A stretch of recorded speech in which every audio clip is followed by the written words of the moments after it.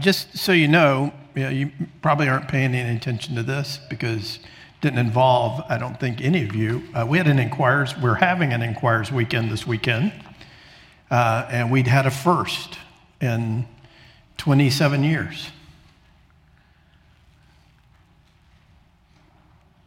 Yep. Everyone who came to the Inquirers weekend has barely come here and just started in the last 16 months. And they needed a tour of the building because they've only been in here if they've been here at all.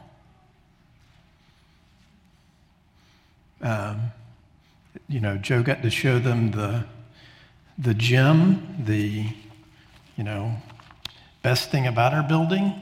And when I retire, that will go down as one of my proudest moments is that I pastored a church with a gym. Now, just 3/4 of a gym, but still, 3/4 of a gym is better than no gym at all, right? Which stands as a reminder because we started in a gym. So there's a theme there. But anyway, we started on Jonah last week. All that to say about the tour of the building,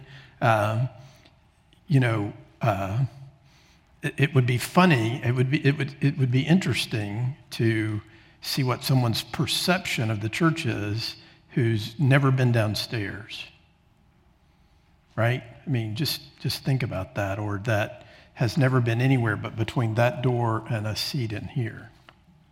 It's just interesting, isn't it? So. Praise the Lord, all that's about to change, we hope. So we should pray to that end. So we started Jonah last week. I did a kind of an overview of the book, and then we dove into the first couple of verses, and we're going to do that again this morning. I included the beginning verses that we talked about last week just to kind of keep us going through the text. But we're going to primarily look at the latter part of the text that I'm going to read you this morning. But before I get to that, let me pray and we'll jump in. Lord, we thank you today for the rain. We don't take that for granted. It's not just a bother, but it is actually a reminder to us that you do send rain on the earth and that it waters and gives life. And so we're grateful for that. Thank you for your mercy. Thank you for your provision. We're also reminded today to thank you for the life that you have given us in the community of believers. And Lord, we probably don't do this as much as we should, but we thank you for this local church, this local body of believers that you love, that you have raised up, that you have called into existence here in time and in space. And so we look to you, as we've already sung today, that you are our life, that we don't have anything else but Jesus, but we have Jesus. So that is our boast, and that is our hope, and that is our joy today. So Lord, by your Spirit, make that real to us, we pray in the name of the Father, Son, and Holy Spirit. Amen. So Jonah 1:1-4, text is up on the screens behind me. And in the bulletin, this is the word of God. We should hear it and respond to it as such this morning. Now the word of the Lord came to Jonah, the son of Amittai, saying, "Arise, go to Nineveh, that great city, and call out against it, for their evil has come up before me." But Jonah rose to flee to Tarshish from the presence of the Lord. He went down to Joppa and found a ship going to Tarshish, so he paid the fare and went down into it to go with them to Tarshish, away from the presence of the Lord. But the Lord hurled a great wind upon the sea, and there was a mighty tempest on the sea, so that the ship threatened to break up. So let's do a quick review. Jonah's a world-famous prophet. He has great ties to the political structure that's there in the northern kingdom of Israel. He's well-known and well thought of. His nationalism has borne fruit. His prophecy about, even though Jeroboam II, who's the king, was continued in sin, God was merciful and expanded the borders of the nation. Word comes to Jonah, go to Nineveh, the capital city of the Assyrian Empire. The Assyrians, as we mentioned last week, worst people on the planet, worst nation, maybe one of the worst oppressors ever to be upon the face of the earth. And God is extending mercy to them. He is giving them, sending them a prophet to tell them the truth, so to give them an opportunity to repent and to turn from their ways. We're not told here why Jonah makes the decision. We're told later in the book, but we're not told here why he makes the decision to run, but he runs. And he goes to Tarshish, which is the exact opposite direction of the way he would have gone to Nineveh. And it's as far as you can go in the known world west before you fall off the end of the planet. It's the end of the maps. There isn't anything else out there, right? Such an interesting thought to think about this, right? To see what happens here and to see how ludicrous sin is. How ludicrous it is. Now, sometimes someone might find themselves in a situation or find themselves in trouble because they don't understand, they have not been taught, they do not know what the truth of the grace of God is. They don't know about the atoning sacrifice of Jesus. They don't know about the Holy Spirit. They don't know about the God who created and redeemed. They don't know those things, and so they make decisions and they do things that are troublesome and that lead to trouble. But it is one of the biggest mysteries of the world, and this should make you scratch your head. Why would someone who's tasted the grace of God, why would someone who speaks the word of God, who God has used as his mouthpiece, who knows God face to face, why would he do this? Why would he run? But even more than that, why would he think he could run? Why would he think that it's even a possibility that this God who he knows, who he proclaims, who he understands, who knows him, how in the world could he think that, you know what, I know this God, I have proclaimed his word, and you know what, I am going to run away, right? When I first got into ministry, I was stupid and naive and full of myself, and was often able, when I would be confronted with a situation or a sin, or somebody would confess something to me, I'd just be very clear with them. Well, the Bible says this, and the implication of that is, what's wrong with you? Why aren't you doing it? What you're doing doesn't make any sense. Stop being nonsensical and start making sense. And that really worked well. That was that has gotten me so far in ministry, right? Just so great. And a wise man looked at me and said, "Of course it doesn't make any sense. Sin never does. It never does. It never has. It never will. Has God said not to eat that fruit? He knows when you eat it, you'll be like him. Ignore what God has said. Look at the beautiful fruit and eat it, and you'll be like him." Right? So to try to make sense of this is such. It's just a fruitless exercise, right? And so one of the things that you have to see about this is that Jonah hears this word and he decides he's not going to do it. We'll talk later about his reasons why, but he is not going to do it. And he immediately picks up everything he's got, gets himself together, goes down to the seashore, finds him a ship, pays the fare, gets on the ship because he is going to flee from the presence of the Lord, right? Now, that's such an interesting thing to think about, right? Because in some ways, the truth is we're good. We have good theology here, right? We know that God is present everywhere, that there's no place you can go, right, where can I go from your presence? Right? If I ascend to the heights, you're there. If I go to the bottom, you're there. Even in the darkness, you are there. Wherever you go, God is there. We know that. And sometimes that's very comforting to us. But in the case of Jonah, I imagine it's not very comforting, because what he wants to do is he wants to get someplace away from God. And actually, what the word is interesting here that for us to note about that is that his decision to flee from the presence of God costs him something right off the bat. Now, I don't want to stretch this point a whole lot, but I will say this. For him to do what he's going to do, what's the first thing he has to do? He has to pay something. It costs him something. And it costs him something that is, he's got to go pay a fare to get away from God.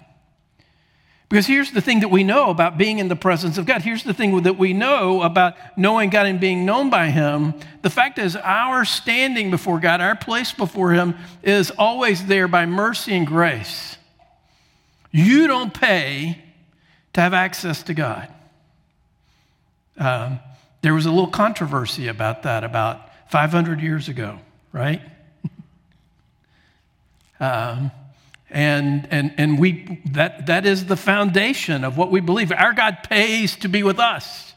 Our God pays the price to be in union with us. Our God pays the price to know us and to be known by us, right? Jesus sheds his blood. But the fact of the matter is, for us, we talk about the cost of discipleship, but it's not, we don't pay something so that we can have access to God. But we will pay a lot when we find ourselves thinking, you know what? This life of following, this life of belonging to, this life of living, and next slide, please, Scott. This life that I live here in the presence of God, I don't want to live like that anymore, because you have to make the decision, right? Psalm 16:11 says, you make known to me the path of life. In your presence, there's fullness of joy. At your right hand are pleasures forevermore. So in other words, what Jonah is doing here, what he's made the decision is the pleasure of being in the presence of God, even if he calls me to a difficult mission, even if he calls me to go to Nineveh, to love my enemies. There's more delight, more joy, more enjoyment, more fun, more experience of goodness and pleasure there than there is living independent. And he decides, you know what? I am not going to do that. I reject the fullness of joy and the pleasures forevermore for my own way, my own decision, my own path of life. That's what he ends up having to decide. That's what he ends up having to place himself in that situation.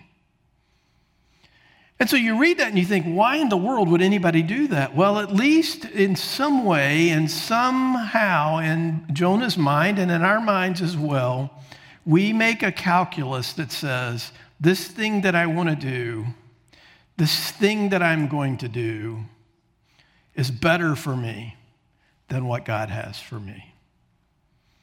Sometimes actually, the sin that we indulge ourselves in, the sin that we give ourselves to, the gossip, the cynicism, the bitterness, the lust, the coveting, those sorts of things actually give us a bit of pleasure initially, right?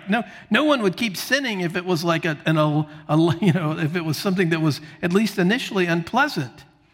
But it always ultimately leads to death and to suffering.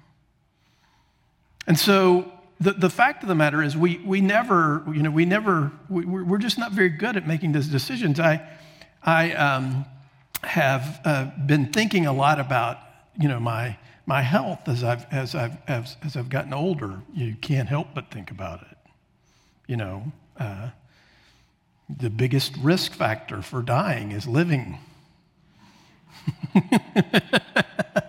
and the more you live, the longer you live, the greater risk you have of dying. Isn't that great? That is just the most wonderful thing about the human condition, right? This thing that we love, the more we do it, the more likely we are to lose it, right? But one of the things that I've been reading is, that good decisions about things you eat and drink and don't smoke and that kind of stuff now is actually loving and being kind to your future self. Well, who's my future self? Because who knows what he's going to be up to. This 24-ounce steak is right here in the plate in front of me right now. Why not?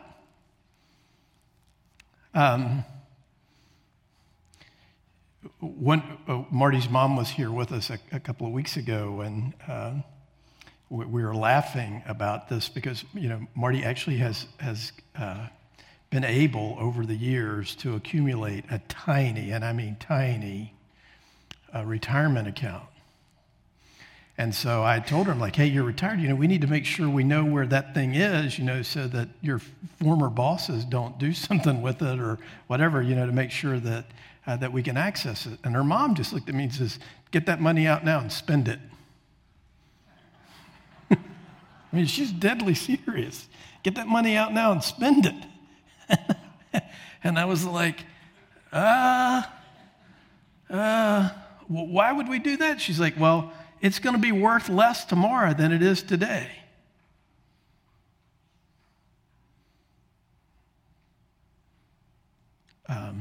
We don't get financial advice from Marty's mom.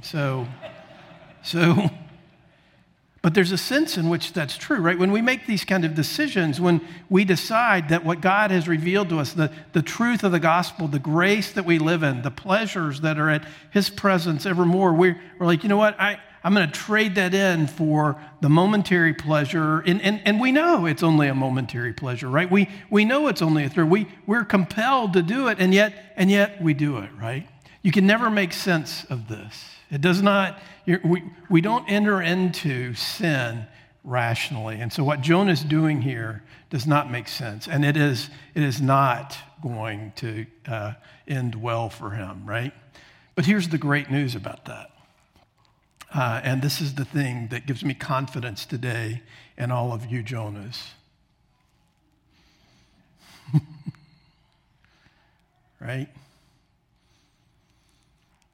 Is that try as you might to get away from the face of the Lord never lets you go. You may think you can go to Tarshish, but guess what? God's in the sea that you got to traverse to get to Tarshish, right? And so we read this great thing that happens there, right? So Jonah essentially trades the fellowship of God, right?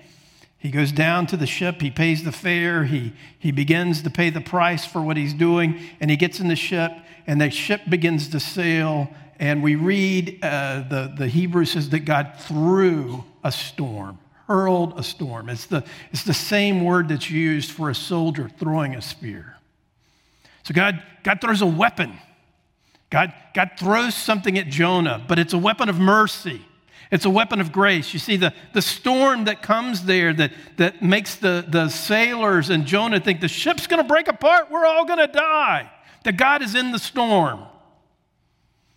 And though Jonah has traded the fellowship of God, the peace, the joy of that for the storm of God, either way, it's of God. Either way, the Lord has to do with Jonah. Either way, Jonah may think he can get away from this, but the Lord's not having it.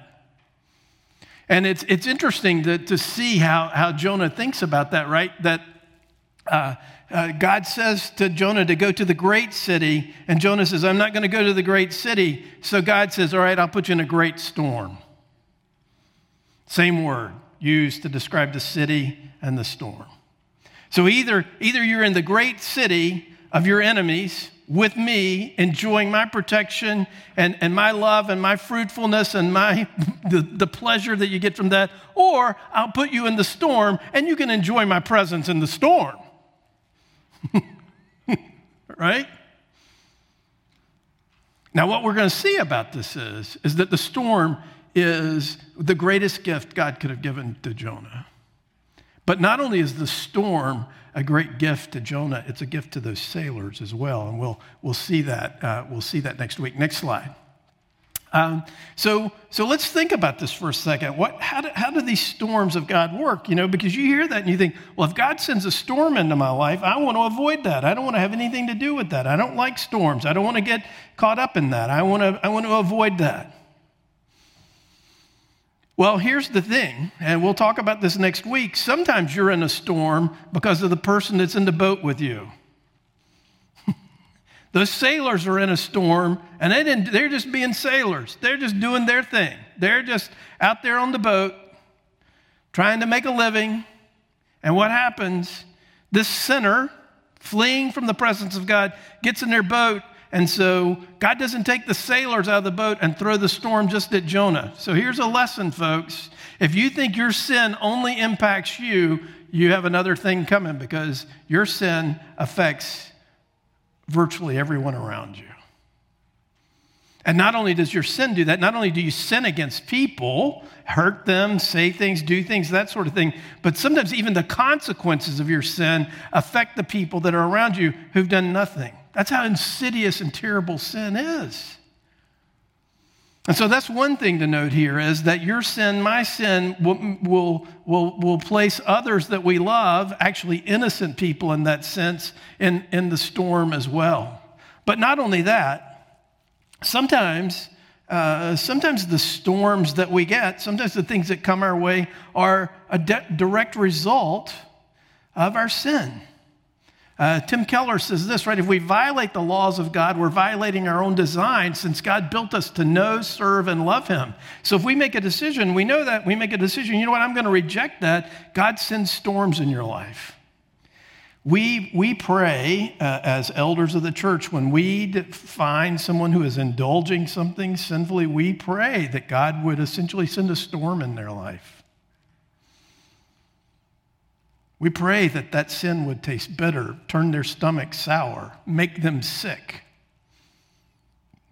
make them disgusted with the thing that they are pursuing, and that God would put them in the middle of a storm and if need be, terrify them of his severe mercy.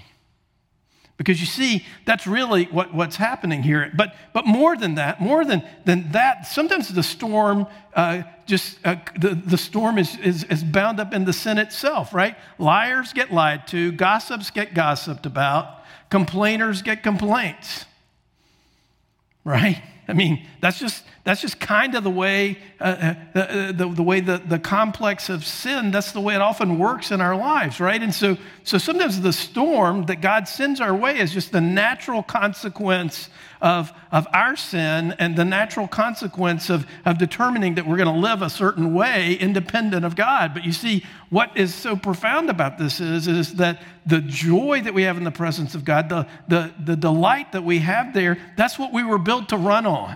We think we are built to run on our own desires. We think we are built to run on our autonomy, on us determining what's best for us and pursuing that. But we are made, designed, created, and redeemed to be loved and to love our Creator and Redeemer. And so when we begin to act like that's not true, then those consequences begin to fall upon us. But see, here's the thing. God is in the storm. The storm, as terrifying as it is a mercy. Because just imagine, what would have happened to Jonah? What would have happened to Nineveh if Jonah had gotten away with it? When Jonah gets to Tarshish, he got away with that. What's he going to do next? His conscience becomes seared. His heart becomes hardened. And pretty soon, he doesn't care that he's in Tarshish. He doesn't care that he's fled from the presence of the Lord. He doesn't care that he's missing that delight. He has become so hardened and turned in on himself that it doesn't matter anymore. But God's not going to let that happen. So God stops that. Now, he stops it in a terrifying way. The storm feels like it's going to kill him. But God's in the storm. Listen, if you're in the storm this morning, if you're hungover this morning, if you are feeling guilty this morning, if you are angry and bitter this morning and refusing to let go of that, and you're experiencing the storm of what sin often brings to us, God's in that storm. And it's his mercy to you. It's his grace to you. You should repent and thank him for the storm.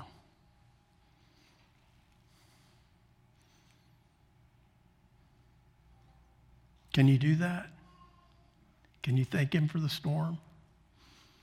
Can you thank him for the storm that he may be sending in the lives of people that you love, right? But there's always mercy in God's storm for his people. It's what we trust. That's what we lean into. That's what we hope for. There was mercy in the pigsty. There was mercy in the pods that the younger brother ate. There was mercy in him coming to himself and realizing that this is no way to live. There's pleasure, there's delight in my Father's house.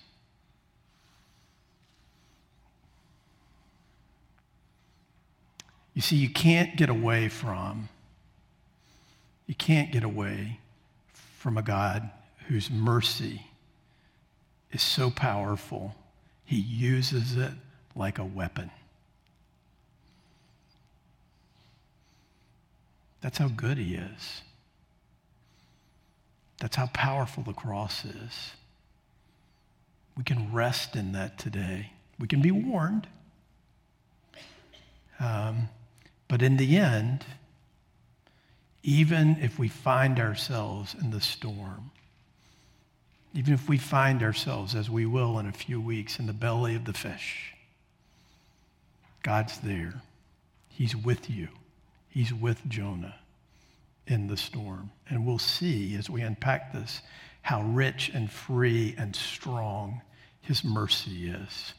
Let's pray. Lord, we thank you today for this text. We thank you for this picture of Jonah. And I pray for my brothers and sisters here, for all of us, Lord, who would be tempted to buy into the irrationality of our sinful desires and to pursue those. Lord, thank you that you pursue us even by sending storms into our lives.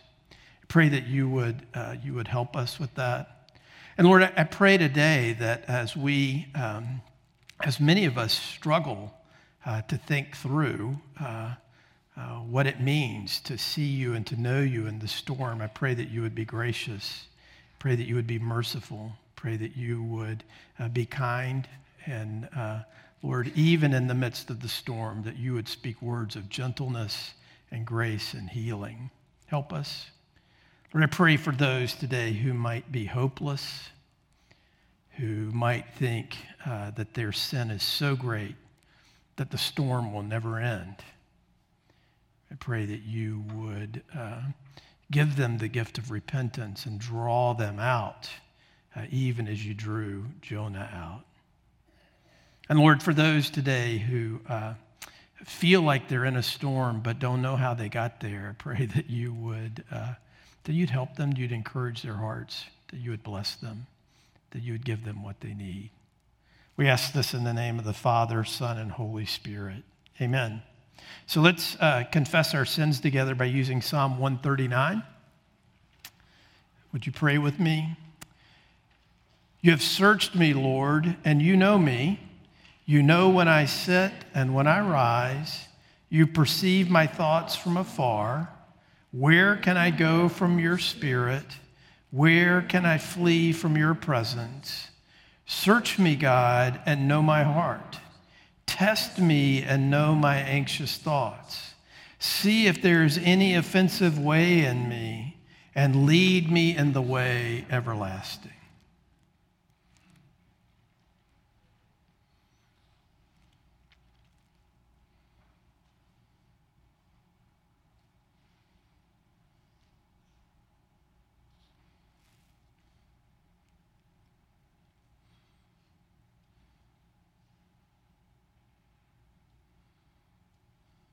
Friends, hear these words of encouragement from Isaiah 40, verses 1 and 2. Comfort, my people, says your God. Your warfare is ended, your sins are pardoned, the penalty for your rebellion is paid.